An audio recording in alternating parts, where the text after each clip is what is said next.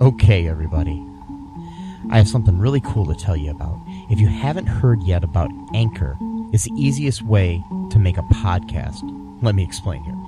It's free. There are creation tools that allow you to record and edit your podcast right from your phone or computer. Anchor will distribute your podcast for you so it can be heard on Spotify, Apple Podcasts, Stitcher, and more. You can make money from your podcast with no minimum listenership. It's everything you need to make a podcast in one single place. Now, the way that you can do this is you got to download the free Anchor app or go to anchor.fm, and then you can get started. It's really fun. We just switched over recently here at All Too Real 2, and I'm enjoying it so far. So be sure to check it out and let us know what you think.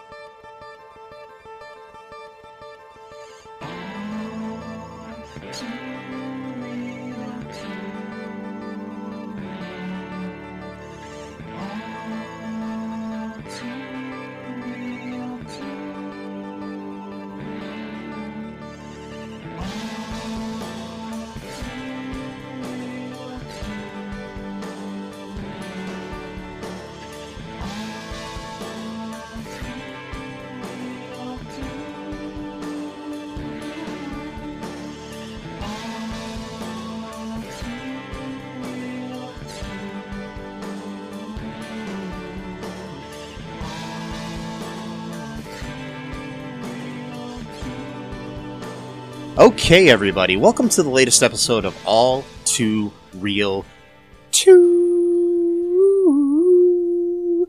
My name is Michael E. Cullen II, and with me, as always, is... It's Matthew Haas. Matthew Haas? No funny nickname this time. Oh, okay.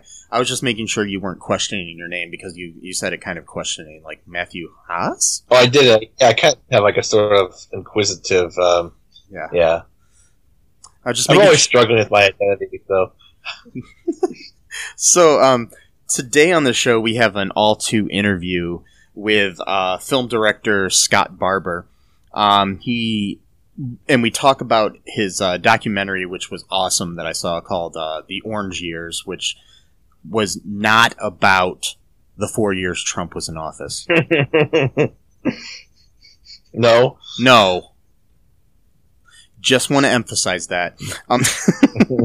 The Orange Years was about it's called The Orange Years, the Nickelodeon story. Story? I don't know what a story is. Do you know what a story is? Anyways, so no. The Orange Years, the Nickelodeon story, which Scott co-directed with Adam Sweeney, a childhood friend of his. It was a great interview with him, talking about all the things. The documentary, if you haven't seen it, I highly recommend it. You can buy it or rent it on Amazon Prime and iTunes and all those good places. It's great watch, especially if you grew up on Nickelodeon like I did, and I'm sure Matt did. Yeah, if you liked shows like You Can't Do That on Television, Are You Afraid of the Dark, Doug, Ren and Stimpy, Rugrats, Clarissa Explains It All. Yep. All of those awesome shows, and and all that, Kenan and Kel. It covers all the years from basically the inception of Nickelodeon up to the Snick years, the Saturday Night Nick years. It's really fun to watch. And he was able to get interviews with a lot of cool people like Kenan Thompson. Especially Kenan Thompson is awesome. But and people from all the shows such as You Can't Do That on Television, all that. He even got Melissa Joan Hart's in there, talking about that. He's got Danny Cooksey from Salute Your Shorts, which was my favorite show on Nickelodeon. He's got Michael Bauer from that as well. Other other great, actors. I'm blanking on a lot of them, but there's so many great interviews with all these people, and basically he was able to get one person to say yes, and then it on and on and on. He got Mark Summers from Double Dare. Oh yeah, I remember that show. Yeah, he's got lots of cool things. Talks about all the great fun times about the first channel for kids. That basically raised a lot of us when we were growing up in the 80s and the 90s.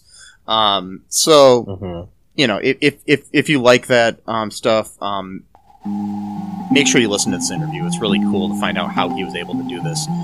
And so right now, here is my interview with Scott Barber from the Orange Years. First off, how are you doing with all the craziness in the world with COVID and all the other stuff going on?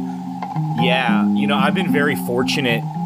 The way timing worked up, all of the projects that I'm working on are in the post-production phase. And then, of course, I also have the Orange Years that's now out there, and we're just promoting it. So luckily, I all the stuff that I had filmed pre-COVID, so that just worked out really well. We were very fortunate. So I'm doing as good as it can be done during this crazy pandemic. That's awesome. How did you get involved in filmmaking?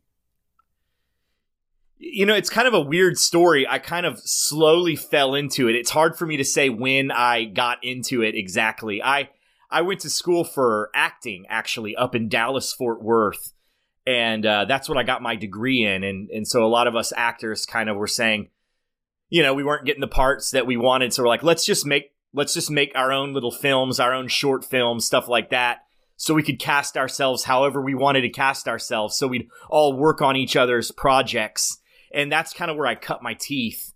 And then, doing it artistically. And then once I got married and had kids, I kind of took it a little more seriously. I said, okay, now I got to provide for some other people. So me and my wife, we decided to open our own production company. And we made just anything and everything that we could make to make money, filmmaking. And then the Orange Years is kind of the completion of that circle. That's my first actual full feature-length film that I've ever made. Cool. What was your guys' inspiration for the Orange Years? Like, what gave you guys the idea to make the documentary? Yeah, well, so Adam Sweeney, who is my co-director on the Orange Years, he and I are actually childhood friends. We met in the late 80s at Oak Ridge Elementary School in Conroe, Texas. And we were really good friends back then. So we watched all of these shows together. And there's a line in our trailer where Geraldine Laybourne, who was the president of Nickelodeon, she says, in the late 80s, divorce rates were going up. Both parents having to go to work was going up. And cable was moving into people's lives. And she wanted to give people a childhood that they could remember. And Adam and I were both that perfect demographic. We were both children of divorce. Both of our moms and dads worked. So we were both latchkey kids. So Nickelodeon, needless to say, meant a lot to both of us. Both separately and together, because there were many sleepovers where I'd be at his house or he'd be at my house and we'd watch Are You Afraid of the Dark? Adam and I are both huge horror nuts.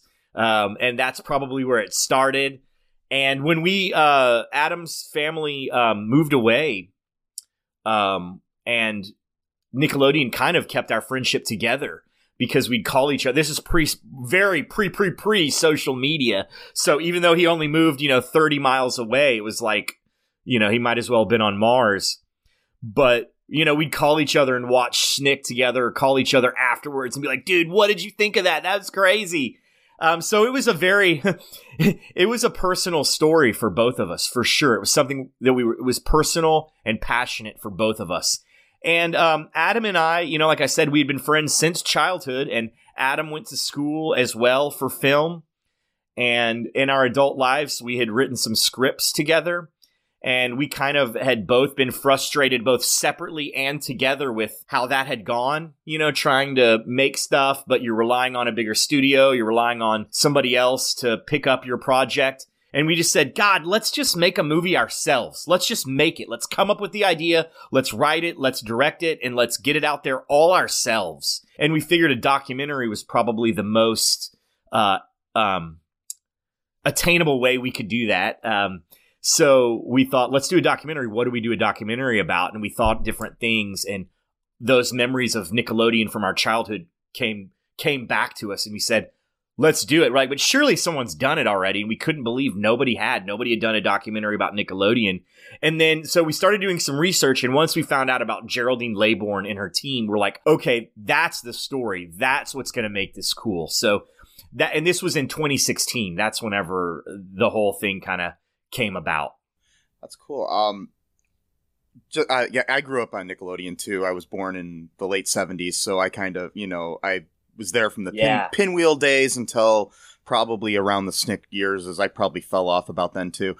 So, I'm just curious, what was your favorite, Nick show as a kid? It's real hard to say. It would have been hard to say, before this, but after getting to know all these people, and I got to see it more from their point of view, the people that created these shows, I got an all new passion for these shows, hearing from these people that made them. But so it's incredibly hard for me to say, but if I had to pick, I would say, Are You Afraid of the Dark?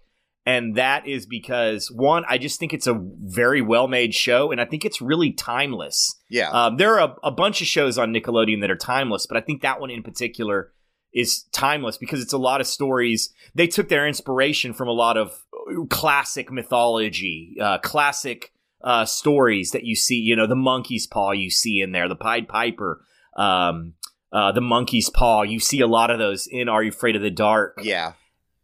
I think it's well done, and I think that the fact that a lot of times those stories did not have a happy ending, I think that's amazing, that it's a kids network, and a lot of times, at the end of the show, the kid ends up trapped in another dimension or with a vampire eating them or something. I think that really kind of shows how progressive Nickelodeon was and how much they didn't underestimate kids, that they knew kids could handle stuff that's a little heavier like that. And then also the fact that, you think about it, all of these shows, once you cast your initial core cast, which I think Nickelodeon did a fantastic job, like Clarissa Explains It All, cast amazing. Salute Your Shorts, Hey Dude, all those shows, they did such a great job of casting talented kids, but also kids that felt real. But Are You Afraid of the Dark took it another step because every single episode had to have a totally new cast. You start off at the beginning with the Midnight Society, but then the bulk of the episode is the story that they're telling. So they had to be really good at finding new kids all the time because every episode they had to cast a new kid. And the proof's in the pudding because you look at all those shows, a lot of those kids went on to be huge stars. Nev Campbell was in an episode. Ryan Gosling was in an episode. It's crazy how many people went on to be huge stars. So clearly they knew what they were doing. Yeah. I do think, overall, yeah, they definitely had on their live action, Nickelodeon overall had a good way of casting people that felt real. Real kids, like on Salute Your Shorts, which was probably my favorite. Oh my God, yes. I love that show. And, Denny Cooksey as Buttnick was probably my favorite character on TV at the time. So, yeah, he was. Yeah, me too. Yeah. I was super starstruck to get to meet him. It was crazy. I was starstruck. He accepted my friend request on Facebook a long time ago, and I was like, oh, wow. But he had the first season, he had the most ultimate mullet of a person ever. Yeah. But yeah. I always say, when I was a kid, I was a cross between Sponge and Budnick. I had the mullet like Budnick, and I really loved heavy metal music like Budnick, but I was really small and nerdy like Sponge. So I think I probably wanted to be Budnick, but I was more Sponge. Yeah. But yeah, and you think about it, also that dude, if you're about our age, he was on Different Strokes when you were a little kid, and then he was in Terminator 2. I know. He even was in Mac and Me for a few seconds. So it's he was everywhere. He was everywhere, back then. That's awesome. I mean, that's got to be interesting. That brings me to the next question. How were you able to get people like him and Kenan Thompson and Melissa Joan Hart and Geraldine Laybourne especially to be part of the project? It was all different ways. We just had to cast our net super wide. it's funny because, you know, like I said, Adam and I had never made a documentary before, and we'd never made a film before, a feature-length film. This was our first, so we were nobodies. I mean, we still are, but I mean, we were definite nobodies then. But we also had no inside track. A lot of times when people make a documentary, we found out it's because they have some sort of access to something. Yeah. We did not. We had no access to any of this stuff. So we did a crowdfund. That's how we were able to start the project, was doing a crowdfund. And the crowdfund was successful. And then there was this moment of panic after we got the money. We're like, oh my God, these people have entrusted us with all this money. What if we start trying to book interviews and everyone says no, and we just have to give everyone their money back and say sorry? But, you know, so it was really difficult in the beginning, really difficult. But luckily, you know, everybody was excited to talk about Nickelodeon, which I think is funny because a lot of times child actors that go on to do other things, they don't like talking about what they did in the beginning. They don't like talking about what they did as a child.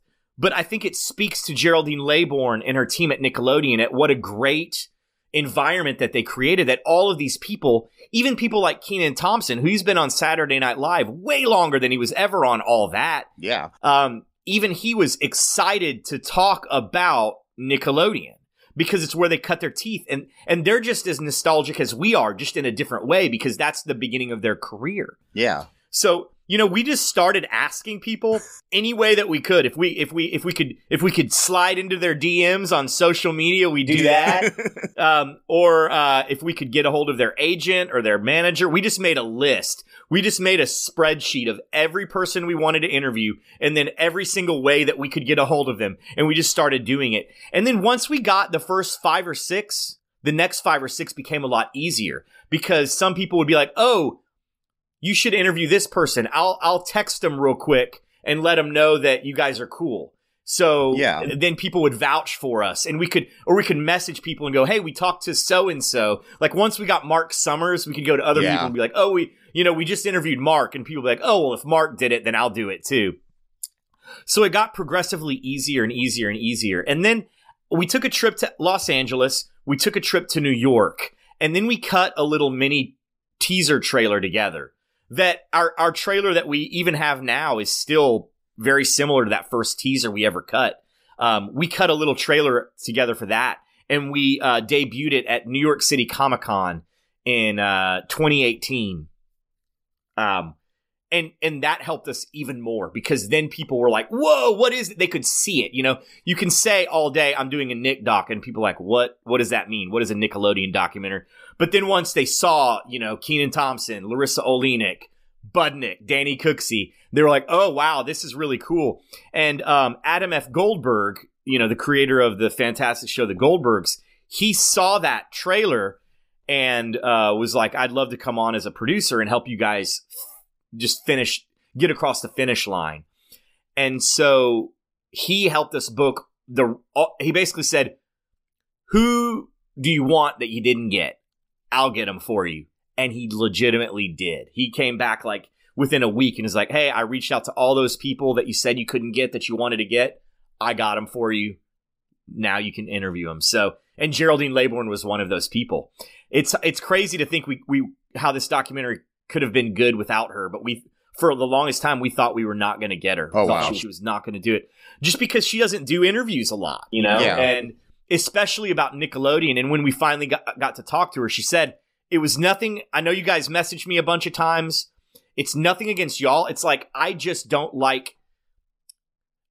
it to seem as though I'm talking bad about new Nickelodeon, because I think that's what people try to get her to say when they interview her. Like, "Oh, isn't it crap now? Isn't it horrible now? Wasn't it better when you were there?" And she has zero desire to do that. So once she saw that our documentary wasn't about that, and that we were cool and we were going to make this documentary and it wasn't going to be like a TMZ type thing, she was really awesome and has been nothing short of amazing to work with. She's been so helpful and so supportive. That's awesome. I mean, it's very cool to know that, like, basically Nickelodeon was spearheaded and made popular by a woman. I mean, it's just she's basically, like, in a way, the Walt Disney of Nickelodeon. I mean, absolutely. Yeah, and it's just it's very cool that she was able to, you know, basically change everybody's childhoods of that era of our generation. It's it's kind of inspiration. I mean, I'm sure it's really inspirational seeing this documentary to like young women and people that are trying to get into any kind of business, whether it be entertainment or not. It's very cool. She just seems like a very cool, down to earth, inspirational, smart woman. And I like how that basically you've taken the documentary and made it about her, because that's probably the, you know, a lot of, I mean, because you could have done just like a surface thing about Nickelodeon and the stuff people know, but not everybody knows the fact that the people behind the scenes that actually spearheaded everything. That was kind of what we really wanted to do was, because you're right, she is like a Walt Disney, but her name isn't on it. So a lot of people don't necessarily know who she is. You know, of course, if you're in the industry, you do, or if you've done research, but your average person is like, oh, I love Nickelodeon. It's like, but you don't know who gave you that Nickelodeon, who gave you such a fantastic childhood. And I think with this really fantastic movement that we're seeing for diversity in entertainment now, I think it's great to go, hey, look what can happen when you do. Look what can happen when you do listen to voices that are outside of the quote unquote norm. Yeah. This already happened. This isn't a what if. What if we start letting, you know, more people make stuff? Maybe it'll be cool. It's like, no, it will be. This is the proof that it will be. Look, this woman who, and it wasn't just her. There was also Vanessa Coffey, who was in charge of all of the Nicktoons, and Anne Sweeney, who was basically her second in command, and Angela Santamero, who was really, really instrumental in getting Nick Jr. off the ground. Look what can happen. It's amazing. So yeah, I think it's pretty cool. I was honored to get I'm very honored and humbled to get to be a part of this. Just curious, what do you wish you knew that you know now that you didn't know before you started the documentary? Like, is there anything that, you know, you wish you would have known? Yeah. There's a lot. I mean, a lot of technical stuff, you know, like I know I can do everything that I did then. I can do a lot better now. So there's a lot of boring technical things. The only thing I like to say is, like, you know, filming and editing this film was so much fun. Like, what's the old saying? People say, like, do something that you love and you'll never work a day in your life. I think that's something like that. That's how this felt. Like, we had to really bust our butts to make it happen. And we knew we were going to have to, because we knew for this to feel real and authentic, we were going to have to get a lot of people, a lot more people. You know, an average documentary maybe has 5, 10, 12 people. We knew we were going to have to get at least 1 or 2 people from each show. Yeah. And we had to get a lot of people, and we did not have a big budget at all.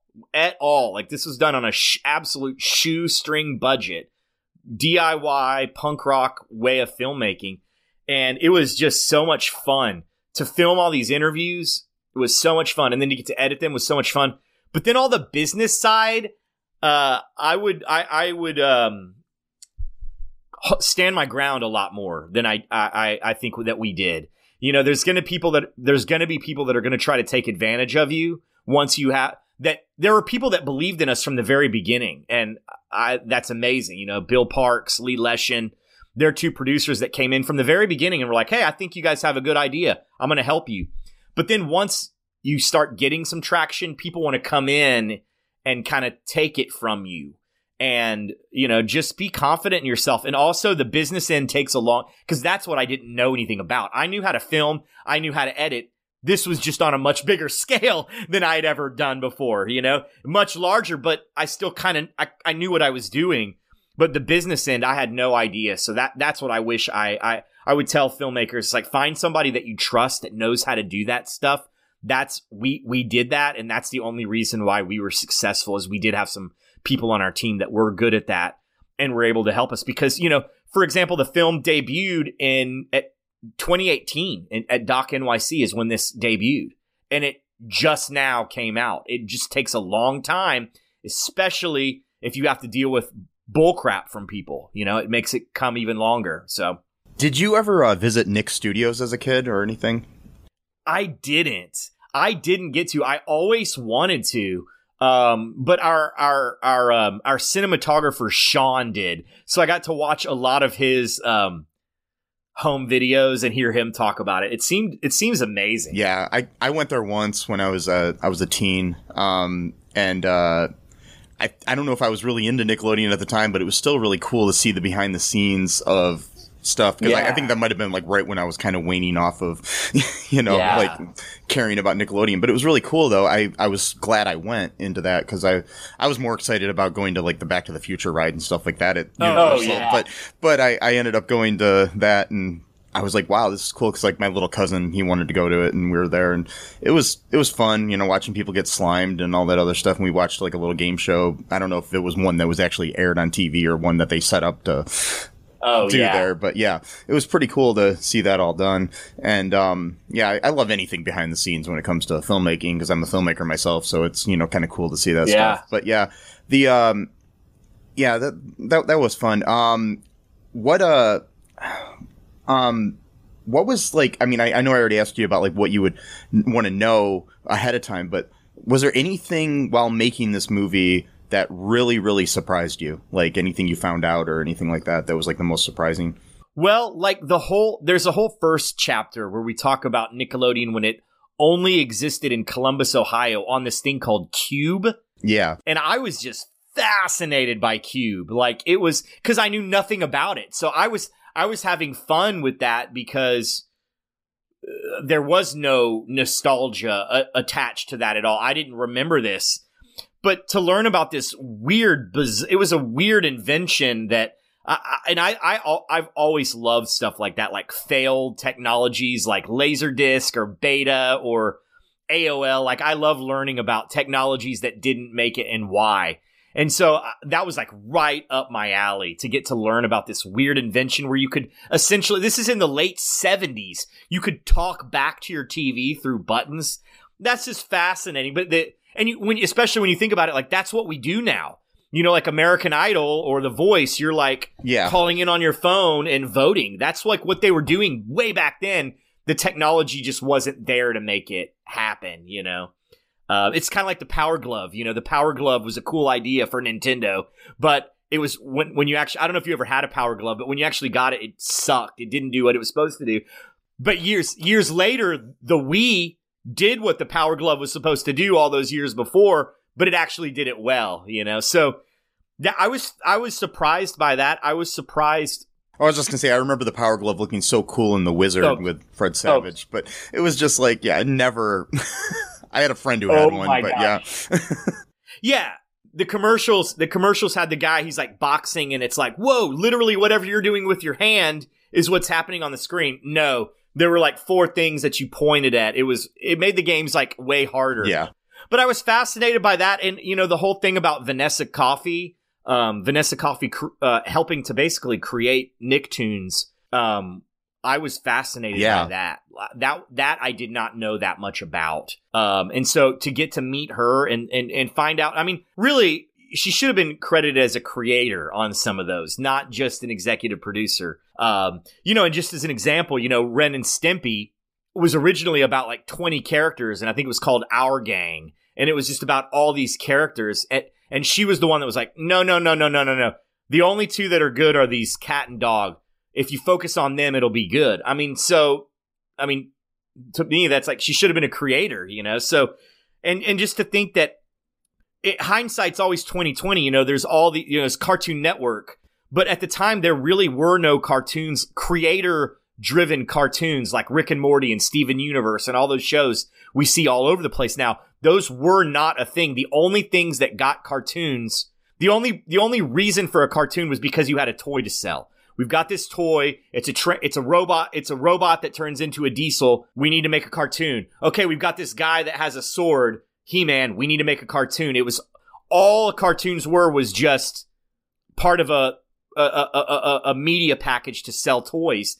And that's not the case now, and they were one of the first people to do that. I was fascinated by that. And I mean, I think even earlier it was kind of cool before they started creating their own cartoons, where they brought in things like Danger Mouse and other things like that early on, where they were able to, bring in stuff from foreign countries and, because they weren't able to get their own. Yeah. I loved that. I loved Danger Mouse. I loved Banana Man, Heathcliff. Do you remember Heathcliff? I watched that a lot. All those old shows I thought were really cool. And then, it was Vanessa Coffey that was the one that came to them and was like, hey, you guys should just make your own. Yeah, and that's awesome. They even played Looney Tunes. They even played Looney Tunes back in the day, late 80s Nickelodeon. And she was the one that said, just make them. Just make your own. Yeah. I mean, everything about what they did was so creative. Nick at Night, I got to learn the history behind that. That unfortunately didn't make it in the film, but that was really fascinating to learn about how Nick at Night came about. And that's still going today. Yeah, I mean, I remember Nick at Night as a kid. I mean, having my first I think crush on a woman was Shelley Fabre on the Donna Reed show for some stupid reason. I was just like, what the heck? And I'm like, she was, at the time she was in her 50s or 40s or something, and I'm like a little kid, and I'm like, oh, she's cute. But I think I had the same thought. Yeah. The thing with the cartoons, I mean, it's definitely really cool. I mean, I love the fact that they were able to even tap into, the preteen sort of thing with Doug. I loved Doug. It was such a great show. I mean, it was so cool. And I mean, it was cool to see Jim Jenkins talk about about that in your documentary, which is, I think people will enjoy seeing, which is really cool. Cause that show, I mean, it meant a lot to me. I mean, I didn't really care for it when it went to Disney, but it was great on Nickelodeon. Yeah. I think it was mainly just because I didn't like the new voice of Doug, but that was just it. But yeah, Doug was great. And Jim Jenkins is just one of those fantastic human beings. He's just one of those people that's like, you are made out of love, you are a genuine, shining, beautiful person. He seemed really nice in the documentary. It seems cool. Was there anybody that you wanted to get for the documentary that you absolutely weren't able to? Or are you not allowed to talk about it? Yeah, I mean, no, I can talk about it. I mean, because at the end of the day, realistically, we could have filmed this thing forever. We could have gotten, at some point, we had to cut it off. We're like, okay, if we get any more people, we're not going to be able to do any shows justice. But I mean, obviously, a big one that people always bring up is Alanis Morissette, who she was only on a couple of episodes of You Can't Do That on Television. Yeah, but that would have been pretty. It would have been. Ultimately, all the people that we didn't get were for selfish reasons, because I just would have loved to have met them. I would have loved to have met Alanis Morissette. Also, Iggy Pop, he played the neighbor's dad on Pete and Pete. I would have loved to have gotten to meet Iggy Pop again, purely for selfish reasons. Because I mean, they're small parts of those shows, so it really wouldn't have probably helped the story. It doesn't really make sense. There are a couple of shows that I wish that we could have gone into more, because ultimately, we had to be able to get at least one or two people that were on the show to make it work. If we couldn't get anybody from the show, or we couldn't get the footage from a show, we couldn't do it. But My Brother and Me is a show that I wish we could have gone into more, but we couldn't get anybody from it. And then Roundhouse, a lot of the weird shows I would love to have been able to go into a little bit more. And then I would love to have gotten more people from Are You Afraid of the Dark? We have Ross Hull, Daniel DeSanto, Jason Elisharan, who were all in front of the camera. And then we got DJ McHale, the creator. So we got a nice cast. But I would have loved to have gotten some of the female cast members. But the ones that we reached out to declined. And then some of the other ones we just weren't able to find, because they're all in Canada. So it just didn't work out. But I would have loved to have gotten some of the females from Are You Afraid of the Dark, for sure. Was that show shot in Canada? Mm-hmm. Yeah. The majority of it was. It was a Canadian production, yeah. I figured with Ryan Gosling being a guest on there and stuff like that, because he was Canadian. So yeah. What do you have planned next? Anything? Any other documentaries or features or anything coming up next? Yeah, I've got a lot of cool stuff coming up. So I'm actually just before COVID really got crazy, wrapped filming a cool documentary about the band Gwar. And for a lot of people that don't know GWAR, they're Empire. I always bring up Empire Records. They were the band that eats Mark. Whenever he eats the pot brownie. But it's been a truly beautiful, fascinating journey to get to meet the people in GWAR and get to tell their story. Our goal is, even if you're not into heavy metal at all and you've never heard of GWAR, you're gonna like it. You know, we want to tell a story that, because those people have been through so much, and they really are the hardest working. I don't even want to call them a band, because that's one thing. Spoiler alert, that you find out they're not really a band. They're more of a artist collective. But they're some of the hardest working people in show business. So hoping to have that done, soon. And then we'll start shopping that out there. It's cool. Yeah. I know that, I can't remember who it was, but there was somebody from my area, because I'm in Toledo, Ohio, that was a member of GWAR at one point. So that's kind of cool to hear, because I remember that was the first time I actually heard of GWAR. I actually saw them once in concert, like years ago, like in the 90s or something. So yeah, that was crazy. That's kind of cool. Where can people find the Orange Years? Just curious. So if people want to, I myself bought it on Amazon, so I was just curious where else you can get it. Yeah, so we're working with a really great distribution company called Gravitas. Mm-hmm. They are also the people that distributed the Ren and Stimpy doc, Happy Happy Joy Joy, which is fantastic. If you haven't seen that, that's a really fantastic documentary.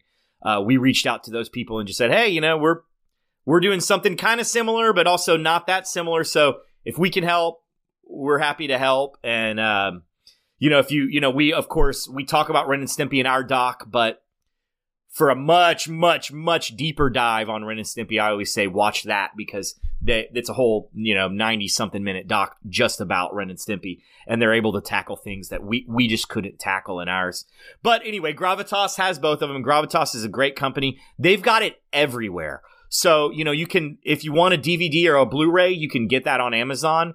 But if you want to stream it, pretty much anywhere that you can rent or buy movies digitally, it's there. So iTunes, Amazon, Fandango, Vudu, Redbox Digital, YouTube, Google Play, anywhere that lets you rent, or and it just came down in price too. So it's I think $7.99 you can own it digitally forever. So pretty much anywhere you want it, you can get it.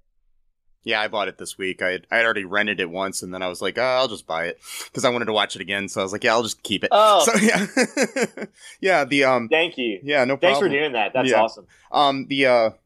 What advice would you give to anybody that's interested in getting into filmmaking? What advice would I give people? I would say, one thing that I can only say what's helped me. I don't know if it would help other people, but one thing I would say is, learn how to do everything at least good enough, but without forgetting what you want to do. So if you want to be a director, learn how to do cinematography, learn how to edit, learn how to produce, learn how to do all these other things, but don't stress out if you're not amazing. Just be good enough at all of those things. If you want to be a writer, learn how to direct, learn how to do cinematography, learn how to act, learn how to do everything else, at least at an acceptable level. And then whatever it is you want to do, try to excel at that. Because I've kind of found being able to do a little bit of everything has helped me out a lot, because in a pinch, I shot a handful of these interviews myself. And I edited a lot of this myself, and I booked a lot of the interviews. So a lot of the things that were a producer's job or a cinematographer's job or an editor's job, I did. And a lot of first-time directors or even long-time directors do that. But I think that helped me a lot, especially when you're working on a no-string budget, to not have to pay other people. I mean, granted, we did have a cinematographer. We did have an editor. We had 2 other people that I edited this with. But, we were able to by me doing that for free, was able to bring the cost down significantly. And also it helped me talk to them, because, instead of just going, make it look good, I'm able to talk to the cinematographer and say, what if we did it this way? What if, left looking right? What if we did Keenan left looking right? So let's do Kel right looking left. What if we, You know, we were able to come up with a style for how we wanted to shoot the interviews together because I knew how to do it. And like I said, it brought the cost down a lot. But, you know, I didn't beat myself up if I'm not as good a cinematographer as a person whose passion is cinematography. Why would I be? That's not my calling. And that kind of leads me to the second thing is learn what you're good at and learn what you're bad at. Because the things that you're bad at, either get good at them, or if you're not able to, find people that are good at those things to be on your team. You know, like I was able to surround myself with some people that are really good in areas that I'm bad. You know, like I mentioned, the business side of it. You know, I've learned a lot about it and I can do it a lot better than I could before, but that's not my passion is filming things and editing them to make them look cool.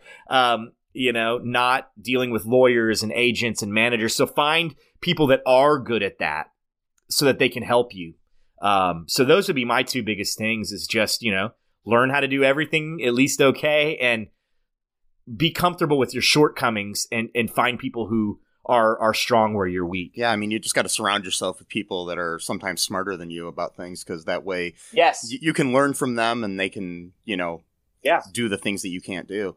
Yeah, I mean, I learned that a lot when I've made movies myself. So it's like, unfortunately, I just recently lost one of my best friends passed away because he was my producer and cinematographer. So it was kind of cool, but you know, I move on. Luckily I know other people so I can still do the stuff, but it's sad. But, but it was always cool to have him or other people around me when I was making a movie so they could, you know, pick up the slack where I just didn't know what I was doing or, you know, or you know, was learning.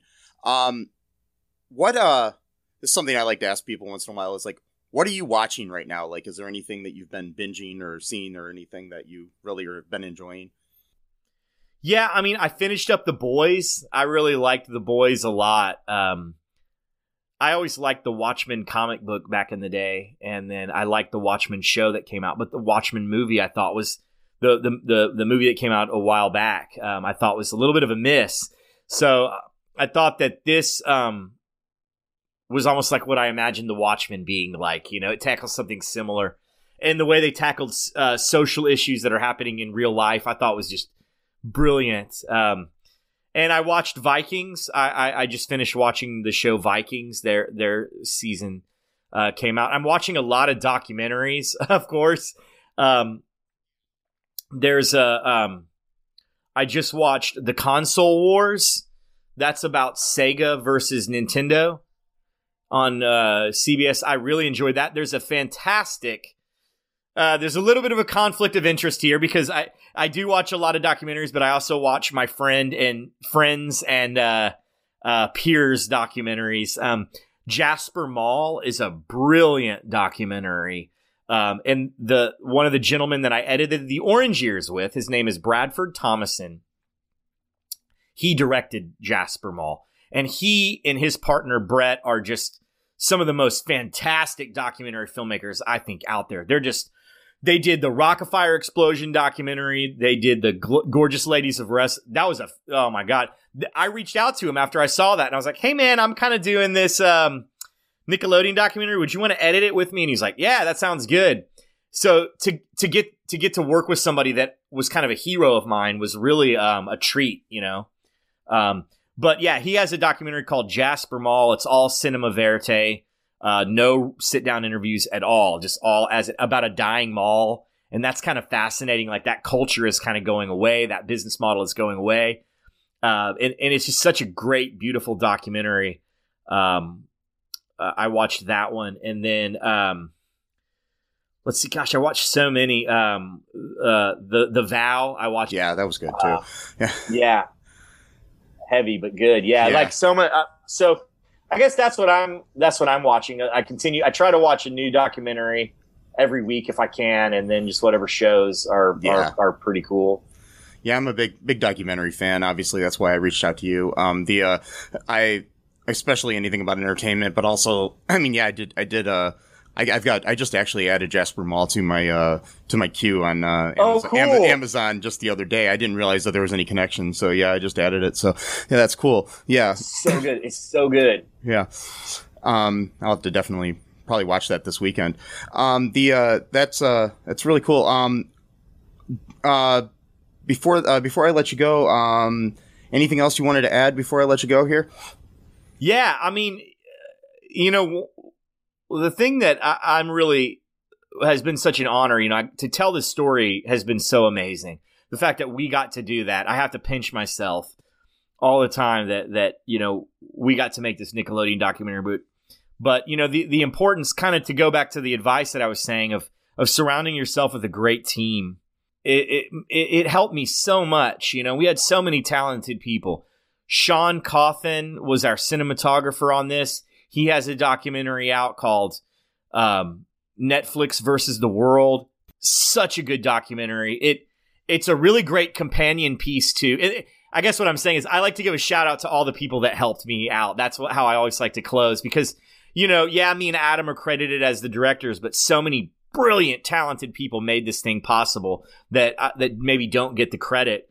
And it really does. Takes a village to make a film. But Sean, he did Netflix. He did Netflix versus the World. If you've recently watched The Last Blockbuster, that's a great documentary. Netflix versus the World is a great companion for that because he does go into Blockbuster in his Netflix doc of what went wrong there. Why were they not able to compete with Netflix? So if you've watched Blockbuster, if you want more of that good Blockbuster video nostalgia, watch Netflix versus the World. I really would. I worked at Blockbuster for 9 years, so I definitely would. Oh, cool. Yeah. It's so nostalgic. So yeah, if you watch The Last Blockbuster and you're just wanting a little bit more, watch Netflix versus the World, because Netflix is only half of it. The other half of his documentary is basically about Blockbuster and what happened.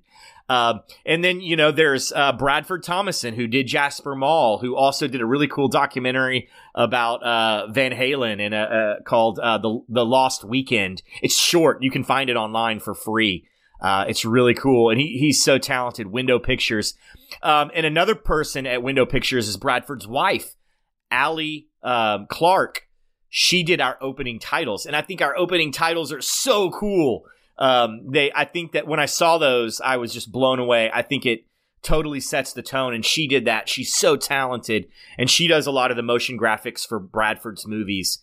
And then Justin Harder of Clouse Studios, he did all of our drawings, and he's most famous for doing the end credits for Deadpool. He did a lot of our artwork. And then my dear friend Jeff Johnson, if you get to watch the documentary, we have a lot of cool animation in it. When people are telling stories that happened a long time ago, we knew we wanted to animate them. And it just so happened one of my best friends is a talented animator, and that's just his style. He wasn't trying to do anything. That's just how he draws. And it came out so good. So Jeff Johnson, check out his animation in it. Elisa Reyes, who was on Nickelodeon back in the day. She was a producer on our doc. Yeah. She's so talented. She has a movie out called Break Even now. She's an actor / producer, so please check that out. She's so talented. I mean, everybody that worked on this. Darren Beck did our soundtrack.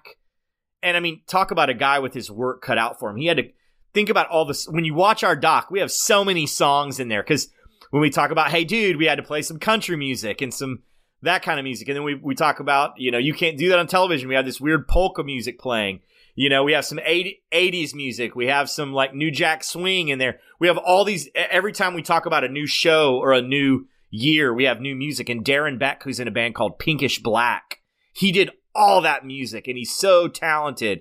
So, I mean, and Lee Leshin, Bill Parks, they were producers. Everybody just did such a good job. I'm sure I'm leaving people out, and I apologize, but it was just so awesome to get to work with all these talented people. Very cool. Thank you again for your time, and I do recommend everybody check out The Orange Years. It was probably one of the best documentaries I've seen in a long time. So It was really cool, really entertaining, especially if you grew up during the 80s and 90s and part of that generation. You'll definitely enjoy it, and again, hopefully I can't wait for the Gwar documentary, and I'll definitely be keeping an eye out on what you and everybody are doing. So cool. Thanks again for your time. Yeah, thank you. I appreciate it. No problem. Okay, that was my talk with Scott Barber, the co-director of The Orange Years, the Nickelodeon story. Hope you enjoyed that. you know, Matt had a good idea for a sequel documentary for this. When we were talking, what was that, Matt? Oh, just do another the Orange Years Part 2, and it's just having all the same people interviewed talking about Trump the whole time. Like no context whatsoever. Like, why have them interviewed? It's because the same guys. Just having Drake Bell and Kenan Thompson and Mark Summers and people talking about Donald Trump. And then just have a picture of Trump being oozed with orange ooze, even though it usually was green. Yeah, color. the green slime. Well, sometimes it was multicolored. Yeah. Yeah, there's a specific orange color that's actually owned by Nickelodeon. But oh really? Yeah. Wow, so interesting. Yeah, just like there's a pink color that's owned by Barbie. So just little facts that I've randomly picked. Yeah. It is very specific. What's that? Yeah, go ahead. I was gonna say they're just little facts that I've looked up. Yeah, I mean there is a specific now that I think about it, the Nickelodeon logo does have a very specific shade of orange. So yeah, we talked about it on there a little bit, but I can't wait to see the next documentaries and stuff that that Scott Barber and Adam Sweeney come up with. I know Scott was talking about they're doing one about GWAR, the rock band that dressed up and stuff, the performance artists basically, GWAR. Which that'll be fun to watch. Yeah. Can't wait till that comes out. Other things, make sure you follow look in the show notes and stuff for all the links to everything that you can find out about Scott and what else he's got coming on in the future. So what's on your mind here, Matt? Have you been watching anything cool or anything lately? Just WandaVision mainly. Yeah. On the topic though, actually, this might be something interesting to ask you, Matt. What was your favorite? What was your favorite Nickelodeon show? My favorite was probably, I did Salute Your Shorts a lot, but I would say Pete and Pete was probably my favorite show. And he interviews both. Interviews both the Petes in this movie too. So sweet. Yeah, I would say that was probably. Clarissa explains a lot. Ironically, even though I was a kid, I actually did not like the cartoons as much as the not real shows, the human or whatever, the live action shows. But I did like Clarissa Explains It All. I did like Ren and Stimpy, but I was at an age where I didn't really understand what it was actually about. I just liked it because it was weird. But I liked Doug. That was my... Doug was good. I thought Doug was the best of the three original Nicktoons. There was Rugrats, Ren and Stimpy, and Doug. I just said Doug. I just totally blanked on the name of the show I just said I liked. But yeah, no. Anyways, it was a great show. I loved Doug. And it's cool. And Ren and Stimpy, I really can't watch anymore. I mean, it's just too gross for me. And and especially with all of the stuff. If you want to look it up sometime, that John Kay, the creator of it, Chris Falusi is his last. Chris Falusi. He's not a good guy. That's all I'm gonna say. If you want to look that stuff up, go ahead. There's of articles, plenty of videos on YouTube and everything too. But anyways, I don't know. I really recommend watching this movie. Recommend lately. I mean, I don't know when this is going to air, but Peacock has a speaking of stuff from that I grew up with. There's a reboot of Punky Brewster, which I actually liked. It's cheesy as hell, but I liked it. So watched all 10 episodes the other day. So recommend watching that. Anything else before we wrap things up here, Matt? No, I think I'm good. All right. So make sure you check out our Patreon. Check out our Facebook group, All Too Real 2 Podcast Group. It's a long name, but just look it up. And if you have anything you want to let us know or anything you want us to cover, send me a message to mike@cullenpark.com. And until next time, bye-bye.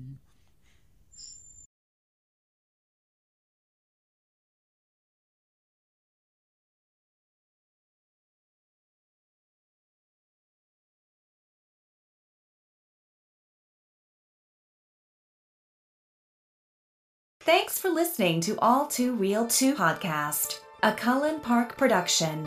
Produced and edited by Michael E. Cullen II. Music by Matthew Hawes. Subscribe and share the show. Visit us at cullenpark.com.